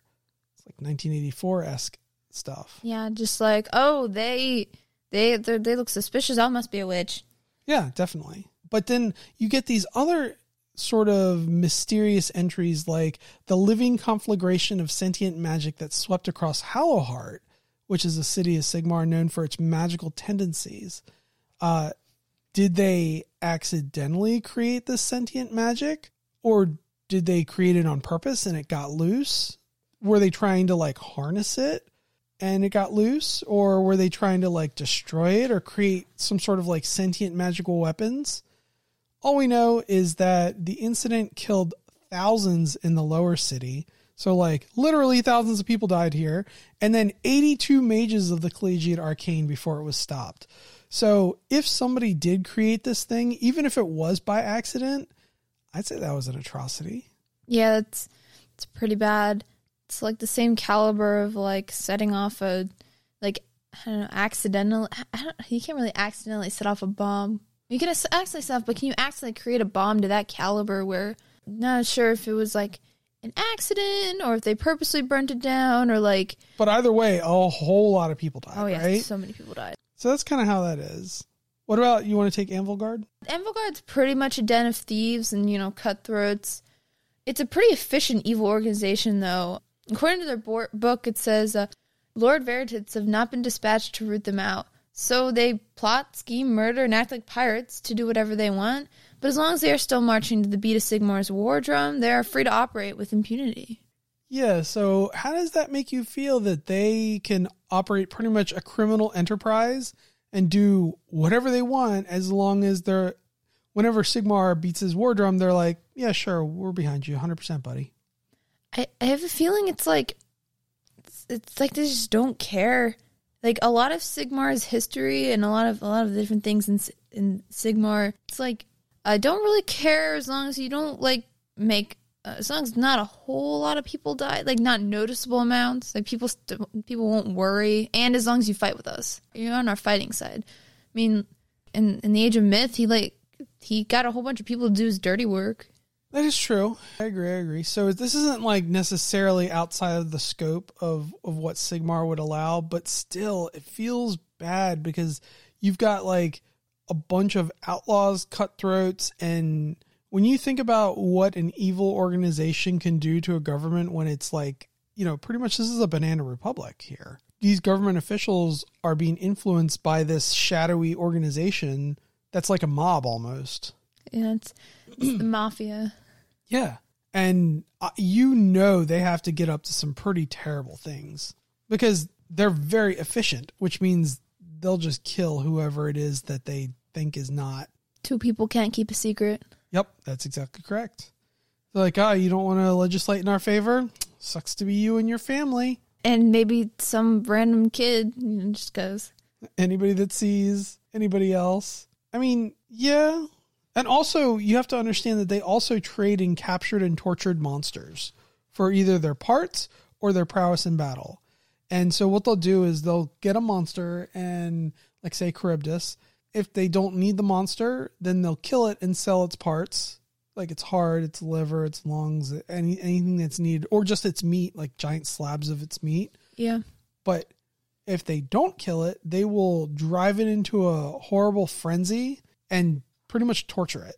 When they get to a battle, they'll like let it loose on the battlefield, all tortured, and they'll just prod it toward the enemy, and there you go. If it dies, they'll just sell its parts. They don't care. Yeah, that's kind of cruel, right? That's definitely cruel. That promotes outrage when you hear, even when it's a monster, right? Yeah, I mean, cruelty in its own way, of life, it is an atrocity. It is, and even though Azurite law forbids slavery, the Black Ark Corsairs apparently have a workaround. So they are trading in slaves. Somehow, some way. Though the book didn't go into detail about exactly how. If they found a workaround, then that means that they are trading slaves. Yeah. Slave trading is... It's pretty terrible. I would consider that to be an atrocity, right? It is, in my opinion, the theft of not just your life, but the theft of your ancestors and then also your children. Neither one of them are free to... Your ancestor, if you make, like, let's say our family, take our family, right? We've got a mother, a father, and then 3 kids. If you take us into slavery, then you have undone everything that our parents and grandparents have worked for us and we've inherited through them. You've stolen all of my children's future, and then you've also stolen my own future. And then God knows what you might actually do with us. Yeah. Not to mention all of our stuff, but property and what have you. But it's kind of like, I don't know, it just feels really, really terrible, right? Yeah, it's in itself is really wrong. And then even if we do manage to like get out of this type of this bond, let's say we escape, where are we going to go? We can't go back to where we were taken because they now have all our stuff, and we have to literally start 100% fresh, like 100% with no resources, no friends, no family, nothing. So it's very difficult. It's weird because when you think about slavery, it really takes a lot more than just you or just your life. It takes like pretty much everyone around you. Yep. So I consider that to be pretty atrocious, right? That's pretty terrible. Yeah. And then, okay, so let's talk about Fire Slayers now, because Fire Slayers have had sort of a sordid past. They are pretty traditional in that they'll fight for your gold, but they've also done things like helped a chaos warlord named Magarak destroy an entire empire for Urgel. They went to this city or this nation full of people, and they used their magma droths to melt the walls, so that way the chaos lords could go in and just slaughter everything. Yeah, it's pretty atrocious. I wouldn't say the act is an atrocity, because there are acts like that happen all the time, right? You get the siege of a city, and once that happens, people go in and they get murdered. Yeah. That's not necessarily out of line for what happens, but what's out of line is that they're working with chaos. They're working with a chaos general to do this. They know that when they accept that Urgold, that there is no way the people in that city are going to do anything except for come to a messy end. They know that unless they did something for Chaos, like, I know this is sort of a taken back. They helped him destroy this empire, this entire empire. This is not like a city. It's an empire. Yeah, so imagine that they helped them destroy all of Texas. All of Texas. All of Texas. Just as an example, just because it's big. That's only, and it's got multiple cities and lots of rural areas and everything like that. So let's say that these guys, in exchange for Urgold, just decided, we'll just destroy that entire state, right? Which is an empire to these people. Yeah. And they knew it's not like it's their neighbor who might just take them over and, force them into a certain rule of law in one way. This is Chaos. So they know that they're just going to come in and destroy everything, raze it to the ground, salt the earth, burn everything, people included, and they just didn't care. Chaos is chaos. They do pretty much what you expect them to do. Yeah, so that's definitely, it felt out of character, for an Order army. But what's also out of character is what Evelyn's going to talk about next, the Fire-Blooded Brothers of the Firntan Lodge. So they gave into their Urgold hunger, their addiction, and murdered and desecrated their way through other forge temples and consumed the gold runes off of the remains of their brothers. It took 12 other lodges acting in unison to bring them in. That's a lot. It's a lot of other lodges. So you can imagine when they pound these runes into their chest, it's like an addiction, like a drug, and it feeds and it feeds and it feeds. And then the need gets stronger and stronger. And these people, normally a Forge Father helps them temper this, and their own resiliency helps them temper this need. And they're like, no, I'm only going to have as much as my brother has and, those beside me. So he kind of meets out how much Urgold gets stamped into everybody's body through these etchings, or they consume it. And I guess these people murdered their Forge Father, went on a killing spree. Yeah. I have a feeling it's probably really hard to manage. One slip up and they could just go crazy, murder a bunch of people, eat them. And when I was reading this battle tome, this is one thing that I really, really loved. I loved the thought that they could descend into cannibalism just because of this Urgold dependency. It had a real Flesh Eater Quartz vibe about it. It does sort of have that same vibe of they think, they're noble, they're an Order thing. They think they're noble, but it's a little chaotic down there. It's definitely crazy. Okay, so then we get to, that isn't even the worst part. The worst one, from these guys at least, I think is the Hermder Lodge, who murdered all of the 7 crystal cities and salted their lands because after they defended their lands against Chaos, the leaders wouldn't pay them the Urgold that they promised them. So when you think about this, I would maybe support them destroying the ruling council, right? Wouldn't that make sense? You're not going to pay us, we'll just kill you all. And maybe the next ruling council will pay us. Yeah, right? that doesn't seem out of character. Because they could. Obviously, they definitely could. But killing every single man, woman, and child and living being, including all of their livestock, all of their animals, their entire society in 7 cities, and then murdering their whole civilization, destroying it all, burning it, and salting the earth, that feels like an atrocity. Yeah, that seems over the line.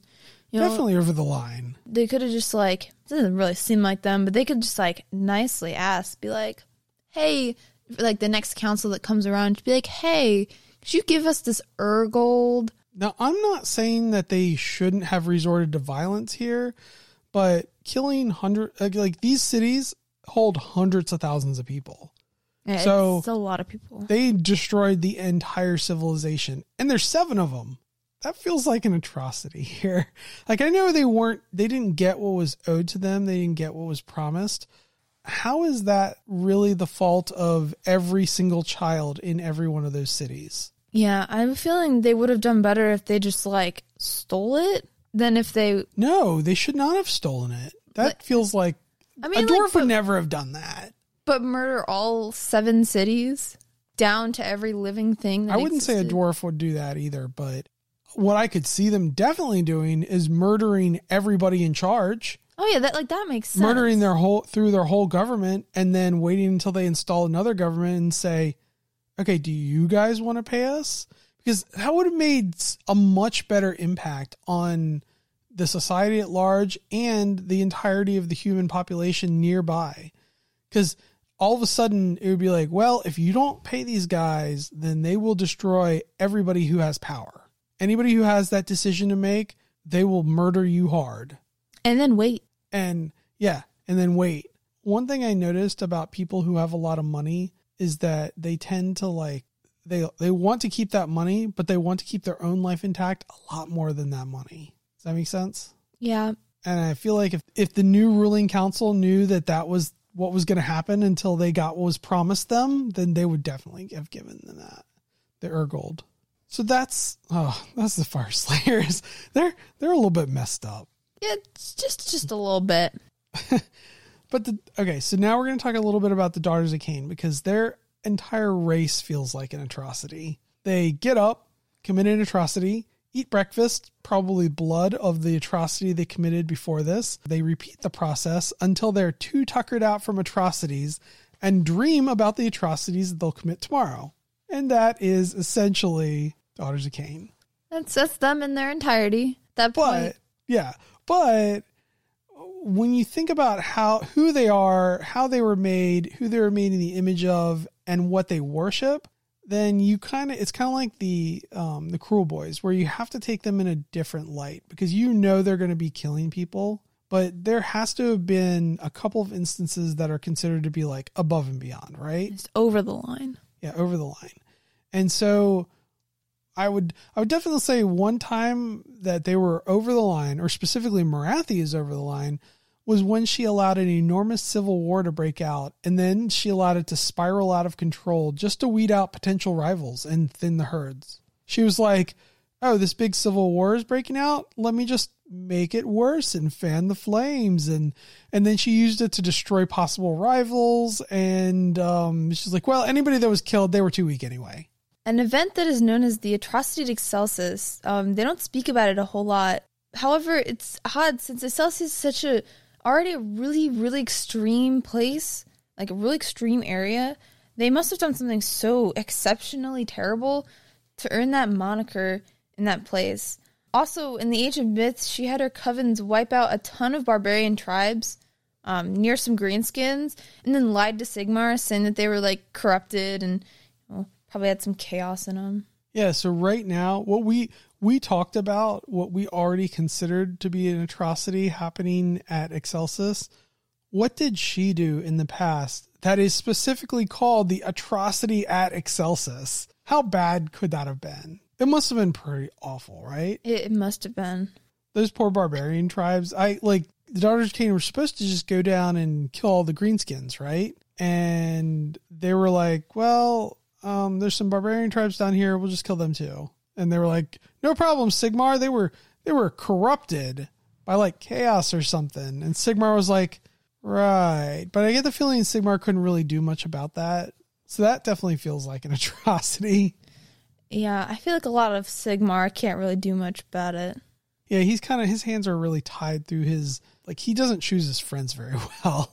It really doesn't. Like Dracothia, no problem. That was a solid alliance. Solid first alliance. But then everybody else, yeah. Oh, so then what she did was she sent a lot of the war covens across the realms in search of these things called the Shards of Cain. But the entire time that they were on all these holy missions where they went across all 8 realms and like slaughtered and destroyed and murdered their way across the realm, Morathi had the only other Shard of Cain that still existed.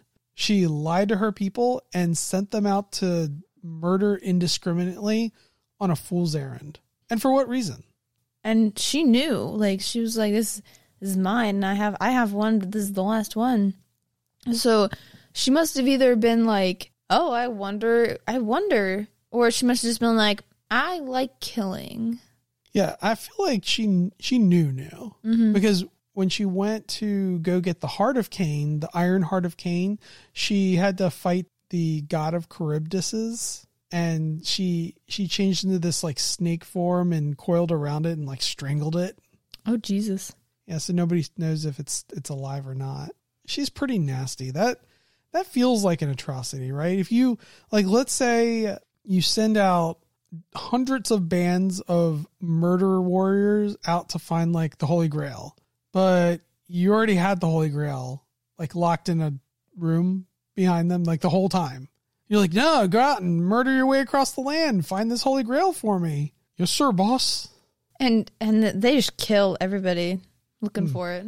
That's crazy. So a little bit of a change is we're going to pivot to the Idoneth Deepkin, who, I mean, we already know that they commit what might be considered atrocities because they steal souls, but at least they have to do it. They can't like not do that, right? They have to prey on somebody. Usually it started with ships, and then let me give you a little bit of background. When the Idoneth Deepkin fled under the ocean, they decided to set up their cities, and they said to themselves, we'll have children. And unfortunately, 99 out of 100 children that they had were born with these shriveled souls and were like aborted.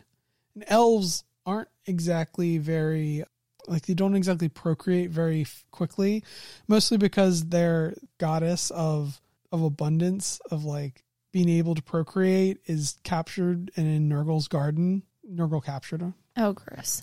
They already procreate very slowly, and then these ones, 99 out of 100 of them just were born with shriveled, useless souls. So what they found was they needed to consume the souls of other living sentient beings. They tried to use undersea creatures, like big undersea behemoths, and it kind of worked, but not really. But then by chance, one of them happened to suck the soul out of like a sentient creature, sentient living being, and it worked like 1,000 times better or something. Like it was really, really so much better. That's not the atrocity, by the way. This is just background to the atrocity.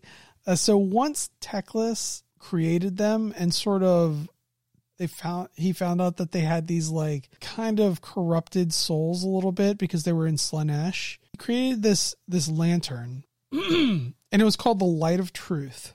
And then he just kind of turned it on. And what the Light of Truth did was it tortured their entire race.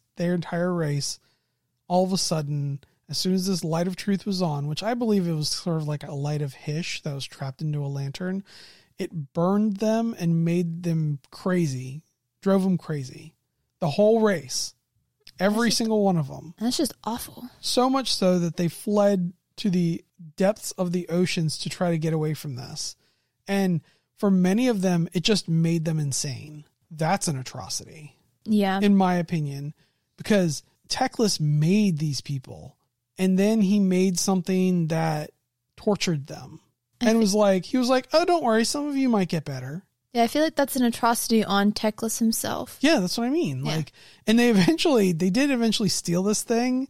And it's funny because Morathi stole it back from them recently and then used it to lure them into attacking a city to get it back. And they were like, wanted this thing back. They were like, nope, we have got to get it back. Doesn't matter if every one of you dies, we have to get this thing back. I feel like that's on Teclis. That is an atrocity on Teclis. And, you know, I could talk a lot about indolence and indulgence and the Lumineth Realm Lords. They may have committed atrocities on the land, but this is something that is way out of character, right? Like, this should never have happened. No, it doesn't seem like you imagine Teclis, you imagine this like really bright, like, I don't know, bright being.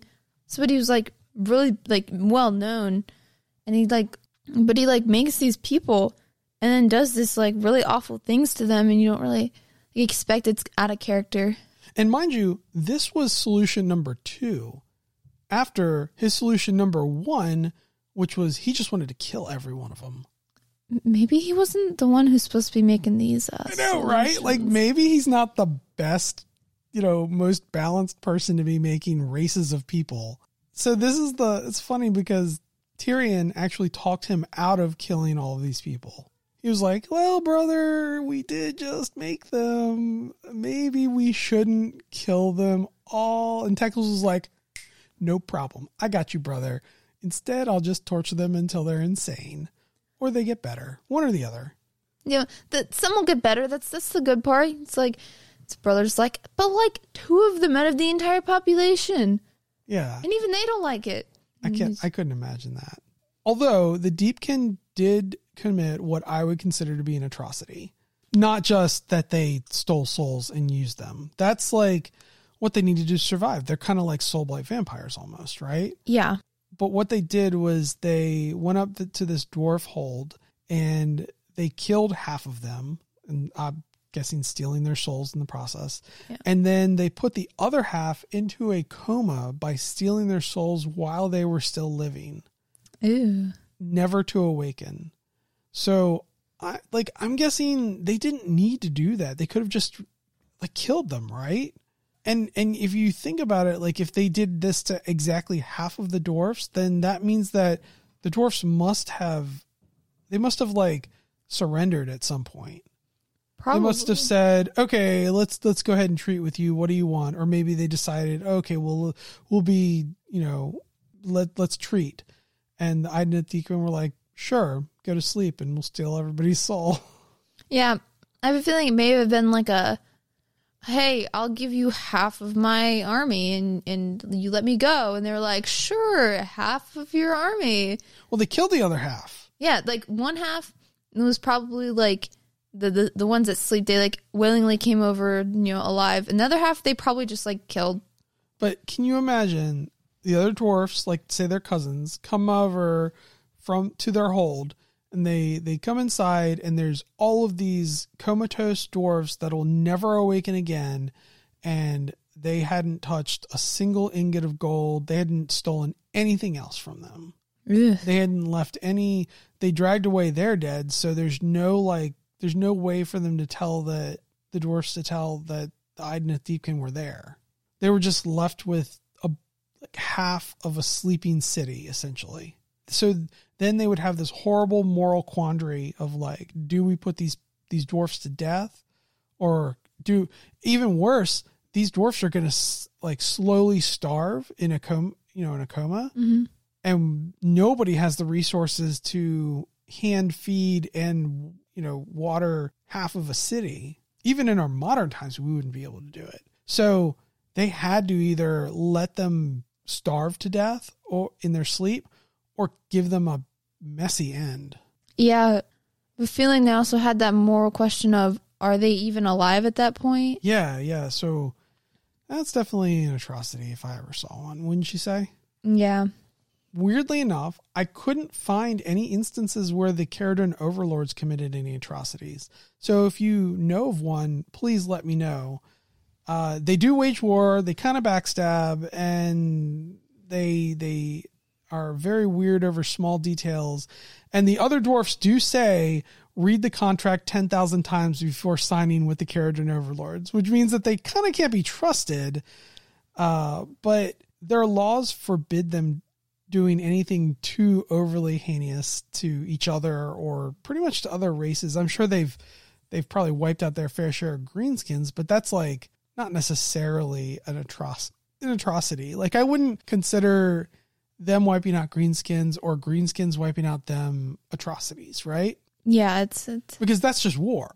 It just happens. Like that's war for survival between two races that hate each other. It's kind of like you can't hate the lioness who kills the hyenas to feed their young, and you also can't hate the hyenas who steal the lioness's cubs and kill them all while the lioness is out. That's kind of like nature. They're battling over territory, right? And food and everything. Survival. Yeah. So for the orcs and the dwarfs or the Caradhran overlords, it is kind of survival for them to go to war with each other and wipe each other out. It's not like they aren't doing it like, say, the Idoneth Deepkin did to those dwarfs just to like leave half a city's worth of sleeping dwarves, comatose dwarfs. Mm-hmm.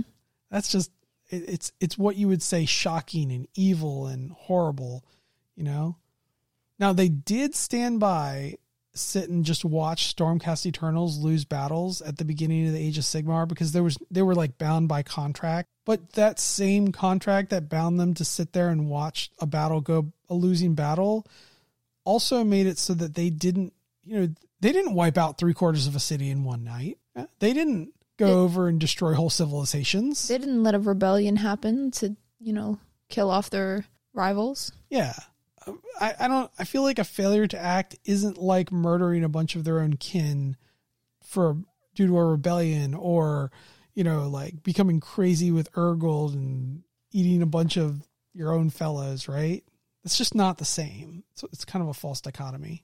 So if you can find anything about the Character Nervalers, let me know, but I really couldn't find much. What about the Seraphon? The Seraphon did leave their Stormcast allies to die so that they could go destroy a silver tower through this realm gate. But that was less of an atrocity and a little bit more like cold logic. If you think about it, everything they've been told about Stormcast Eternals, they're eternal. They die, they're just reborn, and if it served a good purpose, then it was probably worth considering. Yeah, remember, this was a sacrifice in battle. It's not like they just turned and left their allies to die for no good reason.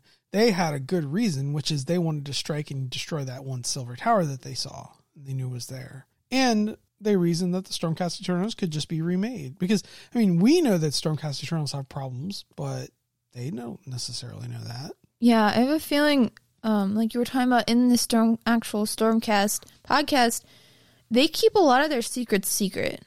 Like a lot of the races think that, they're mighty powerful. You defeat a Stormcast Eternal. It's like, wow, that's a superhuman. They get reborn, but it's all right. But there's a lot of problems. Definitely.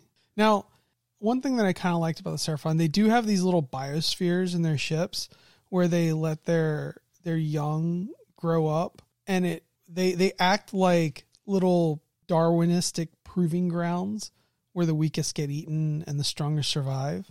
And they just sit back and watch. And then they take the strongest and make them into warriors to fight wars. But I don't feel like that's really an atrocity. As much as it's just kind of morally skewed a little bit, but morals vary based off of the person.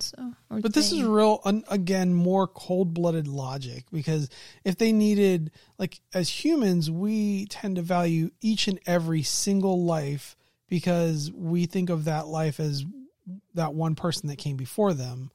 But they might not think of it like that just because, A, they might not even be sentient at that point. They might just be animalistic. Mm-hmm. Or B, it's like, okay, well, if you lay a clutch of 100 eggs but you really only need 3 good warriors, wouldn't you kind of just let them, kill each other off? Yeah, it's kind of like in nature how there's that kind of natural selection.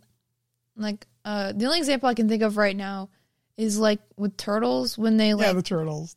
Sorry, it's just really odd, but when they're walking across the beach, if there's no implications with the city and stuff, then they just sort of waddle across, and the fastest get across, and if you get picked off, then you get picked off. But by seagulls and every predator under the sun. Crabs, yeah. But if you make it across, then you're probably going to live. You have a much higher chance of living once you get into the water. Yeah.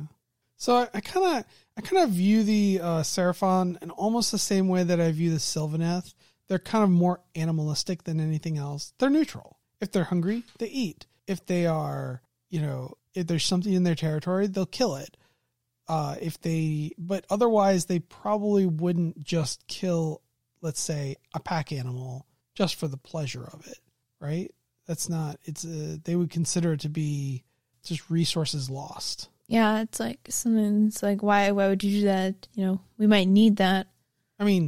We know that the Sylvaneth and specifically the branch wraiths will spitefully kill anybody that enters their territory with no regard for pity or mercy, but is that really an atrocity, or is that just them defending their territory because they know, hey, humans have come here in the past and they come to burn and chop. Orcs have come here in the past and they've come to burn and chop. Chaos has come here in the past and they come to do maybe even worse things. Burn and eat. Every single person that comes to their forest usually just wants to like chop it down and use it for firewood or use it to make stuff. And I have a feeling that if there was a race of people or things that wanted to come over and like chop our hands off and use them to make things, we'd be like, no, we're going to kill every one of you that tries to come over and chop us down and make us into like flesh palaces. Flesh palaces. Yeah, like, can you imagine gingerbread houses? Yeah, flesh gingerbread houses. If there's a guy that's like, no, listen. We only want like 20 or 30 of you. And we're like, what? No, you can't have even one of us. And they're like, well, you're just big flesh human trees, right? And we're like, that doesn't matter. We think and feel and are. That's my wife over there. And the guy's like, it just kind of looks like an oak tree to me. So there's definitely a little bit of a divide there. Yeah, I feel like it's a lot of they don't want to die, so just killing anything that they think is going to be harmful to them, sort of, I think you said, animalistic. Yeah, it's a good response, right?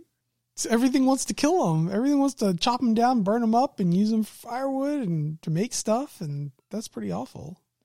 Let me ask you then, of all the atrocities that we just talked about, which one do you think is the worst? Is it still the Cruel Boys? I'm not so sure if it's still the Cruel Boys. Like, the Cruel Boys, yeah, they messed up an entire afterlife. That's pretty bad. But if there had to be one that was over them, it might have to be... It's definitely one of the Sigmar ones, because it's so odd that Sigmar is so messed up. Like, maybe the atrocities seem bigger because they're supposed to be so noble, so any atrocity feels like a really bad. But also, like, the Fire Slayers, that one faction that just, like, ate their brothers, that's pretty bad, too. Pretty terrible. I feel like they're all atrocities, and they're all pretty much on the same level of, like, that's pretty bad. Probably shouldn't do that. Yeah. Definitely, I would always say we shouldn't do any one of those things. We should definitely not do that. But if you had to pick one, if I had to pick one, there's no wrong answers here. They're all pretty terrible. Yeah, I mean, I don't want my answer to influence your answer. That's why I'm asking you to go first. Yeah, that makes sense. So I have mine set in my head. Which one I picked? I think actually, as much as I didn't talk about this one. When Morathi was like, here, there's this shard that's like that I only have. Go murder people for looking for it. And then she sent hundreds and hundreds of war covens out to just murder their way across the land. Yeah, and it's like all the realms, so it's like so many things. That was pretty awful. I will say that is a good atrocity. Good atrocity. Let's see. I'm going to pick the Fire Slayers, but not the one that you were talking about. I'm picking the one where they destroyed all 7 crystal cities. Makes and sense. Murdered an entire civilization because the ruling council wouldn't pay them. Has a similar energy. Yeah, like murdering a civilization.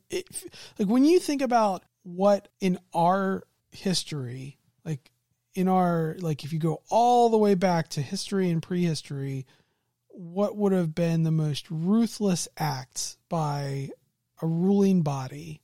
Or like a government or a nation or a people, it probably has to be the Assyrians, because they were absolutely awful. Yes, they were absolutely ruthless. If you did not do what they wanted, then they would just come in and kill every single one of everybody in your nation. And a lot of times they would start with the rulers, and work their way down. Yeah, because I have a feeling it's a lot easier if you get rid of the top and then sort of work your way down. Yeah, and that feels like this. This like when you destroy a nation of people, that takes a lot. It takes work. Yeah, it's not just work, but they burned everything. They made sure nothing existed from this civilization. Salted the earth. They destroyed all of their architecture. Burned all of their scrolls, any books that they possibly had, centers of learning, their history, pretty much. They were like, okay, we're going to take your past, present, and future and out the window. Yeah. That is pretty awful. Really over the top. Yeah. And I feel like they must have spent more resources than they would have gotten from that. Definitely. Like, they probably spent more year gold than they actually probably would have gotten just from like having. Well, they don't guys spend die. it because when they die, they just cremate the body and get it back. Oh yeah, that's right. They They get still their spent gold back. resources. But yeah, it's definitely resources, and it must have taken a long time. Oh yeah, You do not just murder a civilization in like 7 of them. seven cities. It's pretty terrible. So those are the atrocities, and that's what I would consider. That was actually the question for today. The question and answer was, which atrocity do you think is actually the worst in Age of Sigmar? And I know we've talked about a pretty weird and horrible subject, but it's mentioned very casually in these books. And they, like, a lot of times the books from GW talk about great battles, and they talk about the things that a civilization does and how it builds up. But then every once in a while it'd be these little gems of things that are just so horrible when you contemplate exactly what happened here. In a way that is inhumane. We would not consider doing it to each other. I'm brought back to when we dropped an atomic bomb. After we saw what happened there, we were shell-shocked. We were not, as the people who dropped it, we were just absolutely mortified by what we had done, right? Yeah. And as a society, just as a people, we were like, oh my God, this is awful. And to have something happen in even a war game that is just cruel, inhumane, that conjures up levels of resentment that might exist for thousands of years is just, it's heartbreaking almost, right? Yeah, and in the books, like you were saying, it's brought up almost not quite casually, but really they don't ever make a big deal out of it, which makes sense, especially with some of the order things. Like some of these, when I first learned about these armies, I knew the Fire Slayers, they were addicted to this year gold, but I wouldn't think they would, burn and kill and absolutely pillage these entire 7 cities. It's something that I think they gloss over, and they don't make a big deal out of it because, it's not what they're So this doesn't define the society. We're just talking about a slight atrocity that happened in the past. And you're like, what? Excuse me? What? It's weird because it almost feels like a footnote in their history rather than something that would define a culture. Yeah. I'm trying very hard not to use recent cultures or cultures of human civilization that are still countries. That's why I went back to the ancient Assyrians, because the Assyrians, nobody's going to be like, oh my God, I'm so offended. I was an Assyrian, or my father was an Assyrian. Not a big deal. Not a big deal. Those are people that died and they're gone, right? I can talk about that. So when we think about what they did, it defines them as a nation. They were particularly bloodthirsty. They had a tree that had severed heads of monarchs on it. Yeah, it's instead of a footnote, it's like an entire chapter or the title of their book. Yeah. When people would come to treat with them, they would sit them in a lobby, and the lobby would have tapestries of Assyrians killing people and disemboweling them and putting them to torture. Sounds like so this is what these people would look at while they were waiting to see the ruling body. Oh yeah, that's definitely a power move right there. Yeah. So this is what defined the entirety of that nation and of that nation's history. When we read about them, we don't necessarily read about their goals, their aspirations, any great leaps in technology that they may have had. We think about these things. And even the Persians that came after them, the Persians who were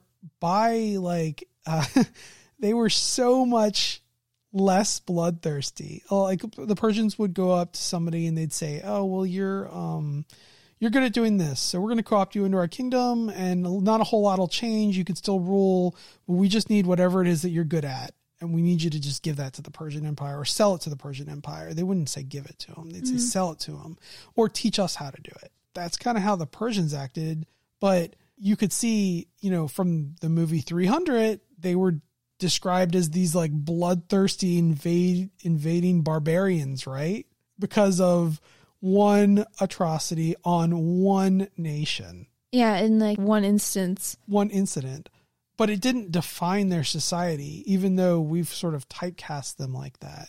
Yeah, I have a feeling a lot of that probably also has to go with what happened, like what came before them. Because if they committed like one atrocity on one nation, it only happened one time. But before them were like these people that consistently committed atrocities. Like one would seem pretty terrifying because you're like, oh God, is this going to happen more? Yeah. And with Age of Sigmar, these Order factions, they're not supposed to be like this. They're not supposed to be committing these things. These atrocities, these horrible events that would, in any other nation, define them in the history books. In this one, it's just like a little footnote, Yeah. You just casually destroy nations. Yeah, like I said earlier, it's a footnote, not a chapter.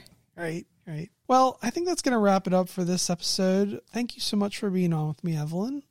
No problem. Thank you for letting me do this again. It was very nice. Yeah, I really like talking with Evelyn about this kind of stuff. Well, not this kind of stuff, but about the lore and about everything else. And I hope you guys had, at least I hope it was informative and the Kruleboy stuff was a little bit enjoyable. I can't wait to start painting up some of the rest of these models. And remember, hobby promises, right? Hobby promises. From the heart. Thank you very much. Have a great day. Have a good day. What? I don't know. Have a good day. I mean, like, no, you're supposed to say, don't have a good day. Have a great day.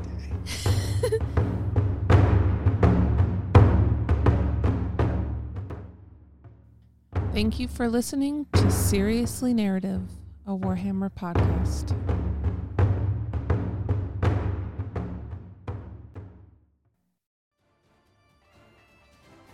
If you'd like to get in touch with us for questions, please email us at seriouslynarrativepodcast@gmail.com.